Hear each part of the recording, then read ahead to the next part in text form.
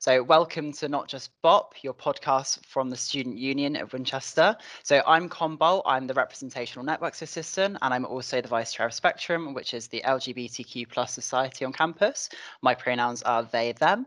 And joining us today, we have Dan, Holly, Charlie, and Lauren. So, I'll chuck it over to them to introduce themselves, starting with Dan. Hi everyone, thank you for tuning in with us today. I'm Dan Hepburn, your Vice President of Activities at Winchester Student Union, and my pronouns are he, him. Hello, my name's Holly, and I'm the Activity Groups Coordinator at Winchester Student Union, and my pronouns are she, her. Hello, I'm Charlie. I am studying primary education at Winchester University, and my pronouns are he and him. I'm Lauren Davis. I am on women's rugby, and my pronouns are she, her. Amazing. Thank you very much for joining us. It's going to be a really exciting podcast. I'm very excited to talk about Rainbow Laces and sport and inclusion in general. So I'm just going to pass over to Dan, who's going to give us a little bit of an insight into what we're doing at Winchester Student Union and just talk us through what we're going to be talking about today. It's very exciting. I think I can speak for us all here that we are also proud to be supporting the Rainbow Laces campaign and working in line with Stonewall to lace up and speak up. And we've laced up. We all did our bit yesterday and on Wednesday, lacing up, and now we're speaking up and having this conversation, which I think is really key. We believe it is an issue that can be fought and be resolved. I know Con has some statistics for a bit later on to share with you, but in due course to really pinpoint and emphasise the issue we face. Firstly, we'll be letting you know what we've been doing in Winchester this past week and kind of our plans for today and then our plans for next week as well, to raise awareness for people in the LGBTQ plus community and how sports teams can promote this inclusion within their practices. So like I mentioned just a second ago, we had all our sports teams on this Wednesday wearing rainbow laces to show their support for this brilliant initiative, which we love to see. I know Holly especially was excited to get out and see our team, but I was unfortunately in meetings, so wasn't able to go and see people in action. But just from our Instagram stories, it was really great to see a lot of our teams that were playing, if they weren't called off, supporting the action on against this abuse and just wearing their rainbow laces. It was really great. Also, as obviously you know, that we're using this podcast to engage with students in part of the LGBTQ plus community. We're asking them to come forward and share their stories of how they found it, talking about being part of the community in Winchester and how sports kind of influenced that. I also urge you to keep an eye out on our Instagram page. Depending on when this podcast goes out, we will be releasing a grid post soon, kind of in the same manner of this podcast. Everything we do is student-led, and to have student involvement in this initiative alongside Con, Holly and myself, it is really brilliant. So I'll pass over to Con for the first question. Thank you very much, Dan. So what we want to know first of all is what your experience is of being part of the LGBTQ plus community at Winchester, both at the university and in general. So if I chuck over to Lauren, first of all, if you would like to talk us through.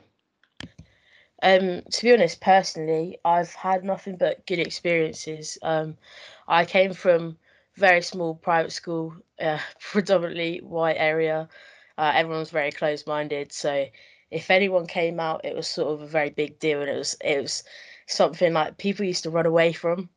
You just didn't get treated nicely at all, and it was nice to come to Winchester, and it seemed like no one assumed, like no one asked if I had a boyfriend or anything like that. People just asked if I was seeing anyone, or like no one seemed to assume your preferences or anything like that, and it's just more of a nice open-minded environment. Yeah, that's really fantastic to hear. I had same experience as you. It was all just very open-minded. Nobody assumed anything. Charlie, have you got any other perspectives on that or anything else you want to comment on? Yeah, just very similar, really. Sort of when I came here, I was had only been out officially kind of for a few kind of months, I'd say, really. So it was quite nice to be included as me, not as a gay person as such. It was very, very open-ended from everyone, which is obviously really nice to feel. But yeah, I've only ever had positive stuff since I've been at Winchester, which has been really nice. Bro, I mean, that's amazing to hear. Obviously, as students and staff members at Winchester, we are very proud of the work that we're doing and the support networks that we have for our LGBTQ plus community. I know that Holly and Dan want to talk more about a sport perspective. That's the whole point of Rainbow Laces. So Holly, I'm going to chuck it over to you for the next question. Thank you, Con. And yeah, that was lovely to hear that kind of how nice the community is at Winchester itself. So like Con said, I'd quite like to move into kind of the sport aspect and how the LGBTQ plus community feels within your sport. So how has your sporting community affected your identity within the LGBTQ plus community? So if I hand over to Charlie first. So I'm part of the badminton team. I've been playing badminton for years and years now. I can't remember when I started, but as a whole, it's been very, very nice to be included, and I haven't felt anything negative towards myself or anyone else within. But it was quite nice because similar to Lauren, actually, when people kind of start asking about who you're seeing, if you're single or whatever, it's more generic rather than stereotypically sort of said, oh, you play sports, so you're obviously going to be straight, kind of thing, which I had when I was a lot younger playing football. It was a lot harder to kind of be myself. I felt like I was kind of hiding behind someone else, sort of pretending to be this person I suppose I wasn't actually, just to feel like I was part of the team, really. But when I moved over to badminton, it felt a lot nicer, because I suppose it's because it's more of a individual paired sport. It allows you to kind of be like you're known as that one person rather than as a collective person. And since being here at Winchester in my second year now, it's very included. When you go along to events, it's all very, very generic rather than, oh, you're this or you're that. It's all open-minded, which for me is really nice to be able to play a sport and be myself in that sport. I feel like I'm quite loud in my personality, and obviously it's quite nice to be able to express that on court rather than as soon as I jump on the court, I have to portray this wrong image which isn't me. But yes, it has taken a long time for me to get to that point. But it's really nice to hear that you kind of being in badminton, you get that kind of individual identity, and you don't have to feel like you're putting on a facade. So it's really nice to hear that you get that kind of freedom of expression whilst playing badminton. Lauren, do you have anything to kind of talking about your experiences in women's rugby? Yeah, I mean, I've been on women's rugby for probably some would say too long now, because I've been here for 4 years. But I've gone through just about every committee role. I've never had any issues. I think I'm quite fortunate because women's rugby in general in university outside is just a very inclusive sport. There's never any sort of shaming around sexuality or body types or anything. As a whole, I think rugby and the rugby community is just such an inclusive place. And I think me personally, being scared to come to uni and having to think I'm gonna have to come out to people over and over again for the next 3 years or however, I've tried to create an environment in my committee, and I know the rest of the guys have as well, to make sure it's not something that needs to be said. And if you see your mates doing whatever they're doing on a night out, doesn't need to be a conversation. It's everyone's just getting on with what they're getting on with, and it doesn't need to be such a big deal all the time. And I think we've got the opposite problem where we've stereotyped. A lot of people assume that women's rugby members are queer, and we have a mixture of queer and non-queer players. But I think that's what makes us so inclusive, and no one really bats an eyelid. Wow, again, that's really refreshing to hear, and have that community. It's a little bit different to say other sports. I mean, Charlie mentioned the football a little bit earlier and how they felt a different aspect to it. Kind of on that topic, I think I'll move over to Dan, who will talk a little bit more about the barriers. Yeah, just echoing what Con and Holly have said, it's really refreshing to see that Winchester sports teams have got that inclusivity and that you're both striving to continue that. Obviously, we know university students typically stay for 3 years, but I think a massive part of this is creating that community which will pass down even when other people leave, and kind of leaving that positive mark for future students and those sports teams to continue to be inclusive. I think that's really, really great. Although you've both said you've had positive experiences, we all understand that there are sometimes barriers for queer people trying to get involved in sport or to play a certain aspect of sport. And I was just wondering, do you know, for yourselves or for anyone else, part of the LGBTQ plus community, have you ever had any barriers with being queer and playing in sport? Or if you haven't, that's brilliant. But if you do have anything to say, then I'll pass on to Charlie first. Yeah, so within sort of sport as a whole, back in my footballing days, it was kind of, you had to be I don't know how to word it specifically, but you had to be part of this.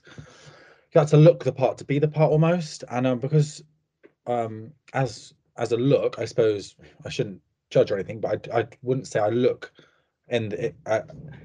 look a gay man, but because when you're in a football team full of people, like a lot of beefy as such males, they all assume that you are this, and it's obviously not very nice to have that. So in my early days, obviously, when kind of I was finding out myself really more about who I was and what I wanted to do, it was very hard to be who I wanted to be because I felt like I had to be someone else in this environment, so I couldn't be my loud, flamboyant self in this environment because it kind of wasn't allowed. But it's nice to see sort of on the back of that how things have been changing a lot sort of in the last few years, especially with a few players coming out sort of in the professional game. And yeah, it's just nice to see people sort of not expecting it or being surprised by it, but just appreciating it now. It's now becoming a bit more normal to talk about and to be, which it should be, and hopefully sort of years to come it'll get a lot easier and a lot easier. But within badminton, I suppose it's like I said, it's because it's more of an individual sport than a team sport. You kind of come on as you, and you kind of have to be yourself from the start. There's no expectancy for you to be gay, for you to be straight, for lesbian, whatever you are. It's about the sport, and because you're individual, you're playing as yourself, which is quite nice to how you can express yourself on court, how you are as a person. Yeah, that's brilliant. I think it may sometimes be very sport specific, and obviously you mentioned playing football when you were younger and the different values that would be portrayed on depending on what sport you play. And obviously, like you mentioned just recently, we were talking in the office the other day about the first gay top tier footballer to come out, and I think the feedback they've got and like the response has been really, really great, and hopefully that will convince other people that are afraid to come out, because I know football can be very non-inclusive in terms of that kind of allowing people from that community to be involved. So I think that was really great, and kind of what you touched on expressed that. So we'll move on to Lauren now, if you've got anything to add. I think the main thing that I've noticed is it all comes back to the culture and the history of a certain team within the uni, where there's a lot of things like toxic masculinity in certain groups, rugby, football, those sort of stereotypically masculine sports. I think people struggle to come forward, and it's not necessarily, I think, an issue for them feeling like they can't join a sport. I think it's for them feeling like they can't be themselves around their teammates. Particularly in women's teams as well, the stereotypically very feminine societies cheer netball. I've heard personally that people feel as their stereotypes, they're all, girly, straight girls, as opposed to rugby players, a mixture of both. They are sort of overlooked and assumed to be, non-queer. And whenever, they've conducted themselves a certain way, it's always stereotyped as for attention or for the attention of guys and stuff like that. And I've heard they find a struggle to identify as queer without people making assumptions about them. So I don't think it's necessarily, women's rugby. I think it's more queer people on stereotypically feminine or masculine sports. I mean, it's really nice to kind of hear this like very honest and open conversation here, and you know, this is why we want to do the podcast. This is why we want to do Rainbow Laces. We want to give a spotlight to LGBTQ individuals within the sport community. So from kind of those barriers you spoke about, both kind of in those stereotypical feminine or masculine sports, if I was a committee member right now, but listening to the podcast, and I was thinking, I want to create a really open environment within my sport that is kind of perceived in those ways. Do you have any recommendations to kind of how a committee could facilitate kind of making a more open environment? I know it's a tough question to ask. I think personally we've steered away. Obviously there's the priest culture. You play things like Never Have I Ever, or things like that. There's always such a emphasis placed on, oh, never have I ever got with someone of the opposite gender or the same gender. And I think sometimes questions like that can be inclusive in a way that it gives people a chance to, I guess, come out in a way that's less formal and it's less of a big deal. And you can see other people around you drink into those sorts of questions and you're like, oh, I'm not alone. And personally, that really helped me. But I think it's a fine line because it also alienates certain people. If they feel like there's other people that don't want to come forward, then they feel like it's, it's something that's frowned upon within their team. I think it's sort of a thing where you have to look at the people around you and look at what are sensitive subjects for them and what my team are making jokes about, and maybe cut some jokes, make an open conversation about other things. Thank you, Lauren. That's really helpful. Charlie, do you have anything to add at all? Yeah, I'd say sort of if I was sort of to pass the information on or something to say to the other sort of committee members, it would just be a case of keeping everything quite open. Like I know that obviously football stereotypically was always a male sport, but it's nice to see now that everything's broadening out and we are keeping everything much more open. It's the same with sort of all sports. So it's nice to give the opportunity, not necessarily make a huge thing about it. Like, oh my gosh, look, we're going to try and get some I don't know, male players playing some netball. It's just a case of trying to keep it all natural and normal. Like there's no point making a massive deal about things because it really does not need that. It is part of our life now, part of society. But yeah, like Lauren was saying as well, all those sort of stereotypical never have you ever done this, and it's always ways of certain people, they want to play it because they want to find out. But we as myself for sure, I'm not afraid to talk about it now. Like, don't get me wrong, 3, 4, 5, 6 years ago, I would have been absolutely petrified to talk to anybody about anything. Like I was very closed off, very I was trying to convince myself that I wasn't something that I was. But now being able to talk to people and I've kind of understood myself, it's much easier to pass on how I'm feeling to people. So it's a case of being open and trying to, and not making a big deal of asking someone something. And obviously you don't actually have to know these things as well. Like you can't just be friends without knowing if someone's straight, gay, trans. You know what I mean? You can just be friends with whoever you want to be, which is quite nice. But I think it's a case of just trying to make people understand how we feel sometimes. Like Ron was saying about the jokes and things like that. Like obviously jokes can be absolutely hilarious, but obviously it's a case of when and where kind of thing. And like I personally, I don't really care about the jokes sometimes. So, you know, you're like, haha, cool, yeah, that's me, I'm gay, cool. But sometimes some people can take it the wrong way. So it's got a case of understanding people, but also being aware of what you're doing and how you're portraying what you're saying rather than what you're saying, if that makes sense. Yeah, that definitely makes sense. It's really interesting to hear. I think it's about kind of like having open conversations and also, but not kind of making anything that's said to be out. Oh, it's so scandalous. Somebody replied to this comment, or this they drank at this Never Have I Ever. It's about taking that scandal away to something that's completely natural. So I'd quite like to hand over to Con to talk us through kind of some stats related to sport and the barriers. Yeah, absolutely. First of all, thank you both for obviously sharing what you felt in sport. I think it's really important to have these conversations to facilitate bigger conversations outside of this room. I know we're not all in the same room, but 3 of us are, making sure that people that are listening are knowing what's going on in sport and knowing what like wider participation means. What I was really interested in is what you were saying about joking stuff, because it is about 20% of sports fans that think that anti-LGBTQ plus language is just banter.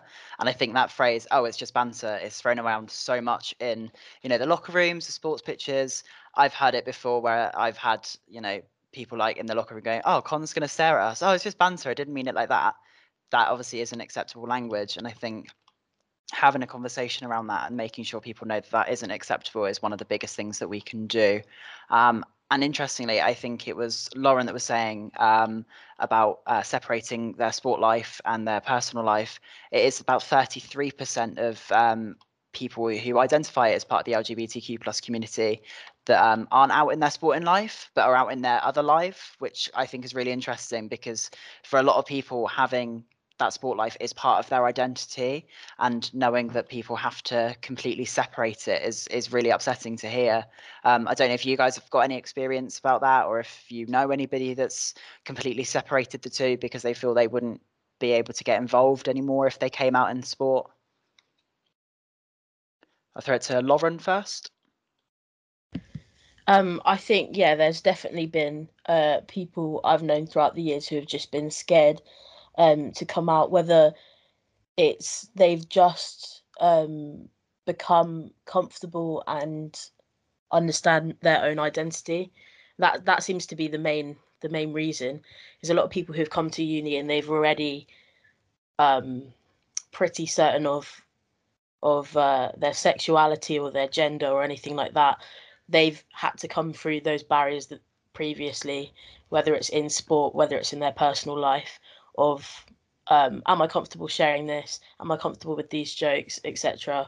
And I think people are scared because they don't understand their own boundaries yet.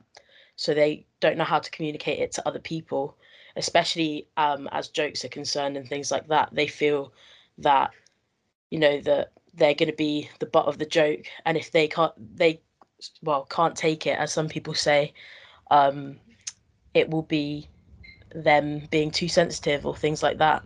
But it's just, it's very much about putting boundaries in place, I think. Yeah, brilliant. Thank you. And like Dan was saying earlier, the campaign slogan for Rainbow Laces is "Lace Up and Speak Up." And I think it's really important that even if you're not part of the LGBTQ plus community, if you hear that language or you hear those joking, making sure that you are speaking up. I know that we've got our report button on the Winchester Student Union website for anything like that. And as a university, we are an anti-harassment, anti-discrimination university. So it's really important to make sure that you are being an ally to your teammates.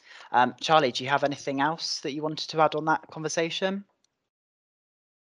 Yeah, I suppose so. I do. I'm not going to name any names sort of in the professional industry or anything, but there are people out there who have to do this, the whole personal life separate and sport life separate, which I do know, and it's obviously not nice to hear that they can't be themselves because of who they are as such, which obviously is absolutely heartbreaking to know that you have to be a certain way to do this, and if you're not this way, you can't do it. So obviously that in itself is awful to hear, because you want people to be accepted for no matter who they are or what they believe in.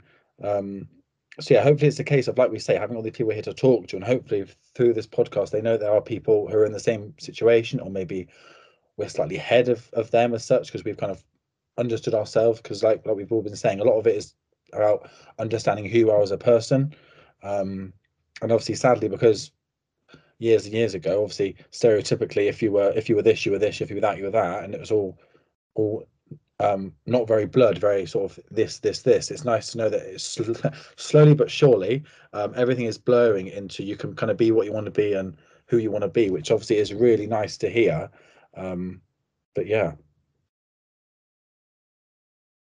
Yeah, absolutely. That really kind of sums up, I think, everything that we were talking about, of just making sure that, straight isn't the norm. That isn't what everybody in society is going to be. And I do think that we are moving towards a place where the conversations don't have to happen. I know that for me, I haven't actually come out at university once because there isn't an assumption for it, and there shouldn't be. I think just on our final kind of question, did you have anything else that you wanted to add from your experiences, or anything else that you want to see that we could be doing better as a university and as a union for sport teams? I know that I suggested to Dan we could potentially be getting like some rainbow captain signs like they had at the World Cup or the Euros. I think that would be something that would be really progressive for our sports teams as well. But did you have any suggestions? I'll start with Charlie for this one.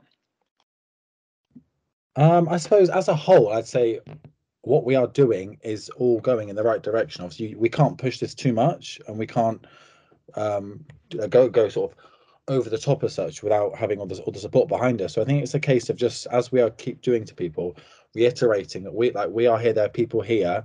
I suppose it would be is that if there's an opportunity to do some sort of charity style tournaments, for example, where we can involve both all people. So for example, if we were talking about netball, maybe having sort of some mixed teams so people can can see things like that, or like when we play with badminton, you can have mixed sort of one man, one lady, or two ladies. Do you know what I mean? So it's just nice to interact everyone, and I suppose it'd be nice to work closer with other societies and sports teams, rather than just obviously Wednesday night having that time. It'd be nice to do some sort of non-alcoholic related things with other sports teams. I don't know how easy that is to organise, because I don't know, me myself, obviously, because last year was a bit of a bizarre year with the whole pandemic. Haven't really got to meet other people outside of kind of my course and my sport as such, because obviously there isn't really that chance to do it, and I wouldn't know where to go to or who to go to ask about things.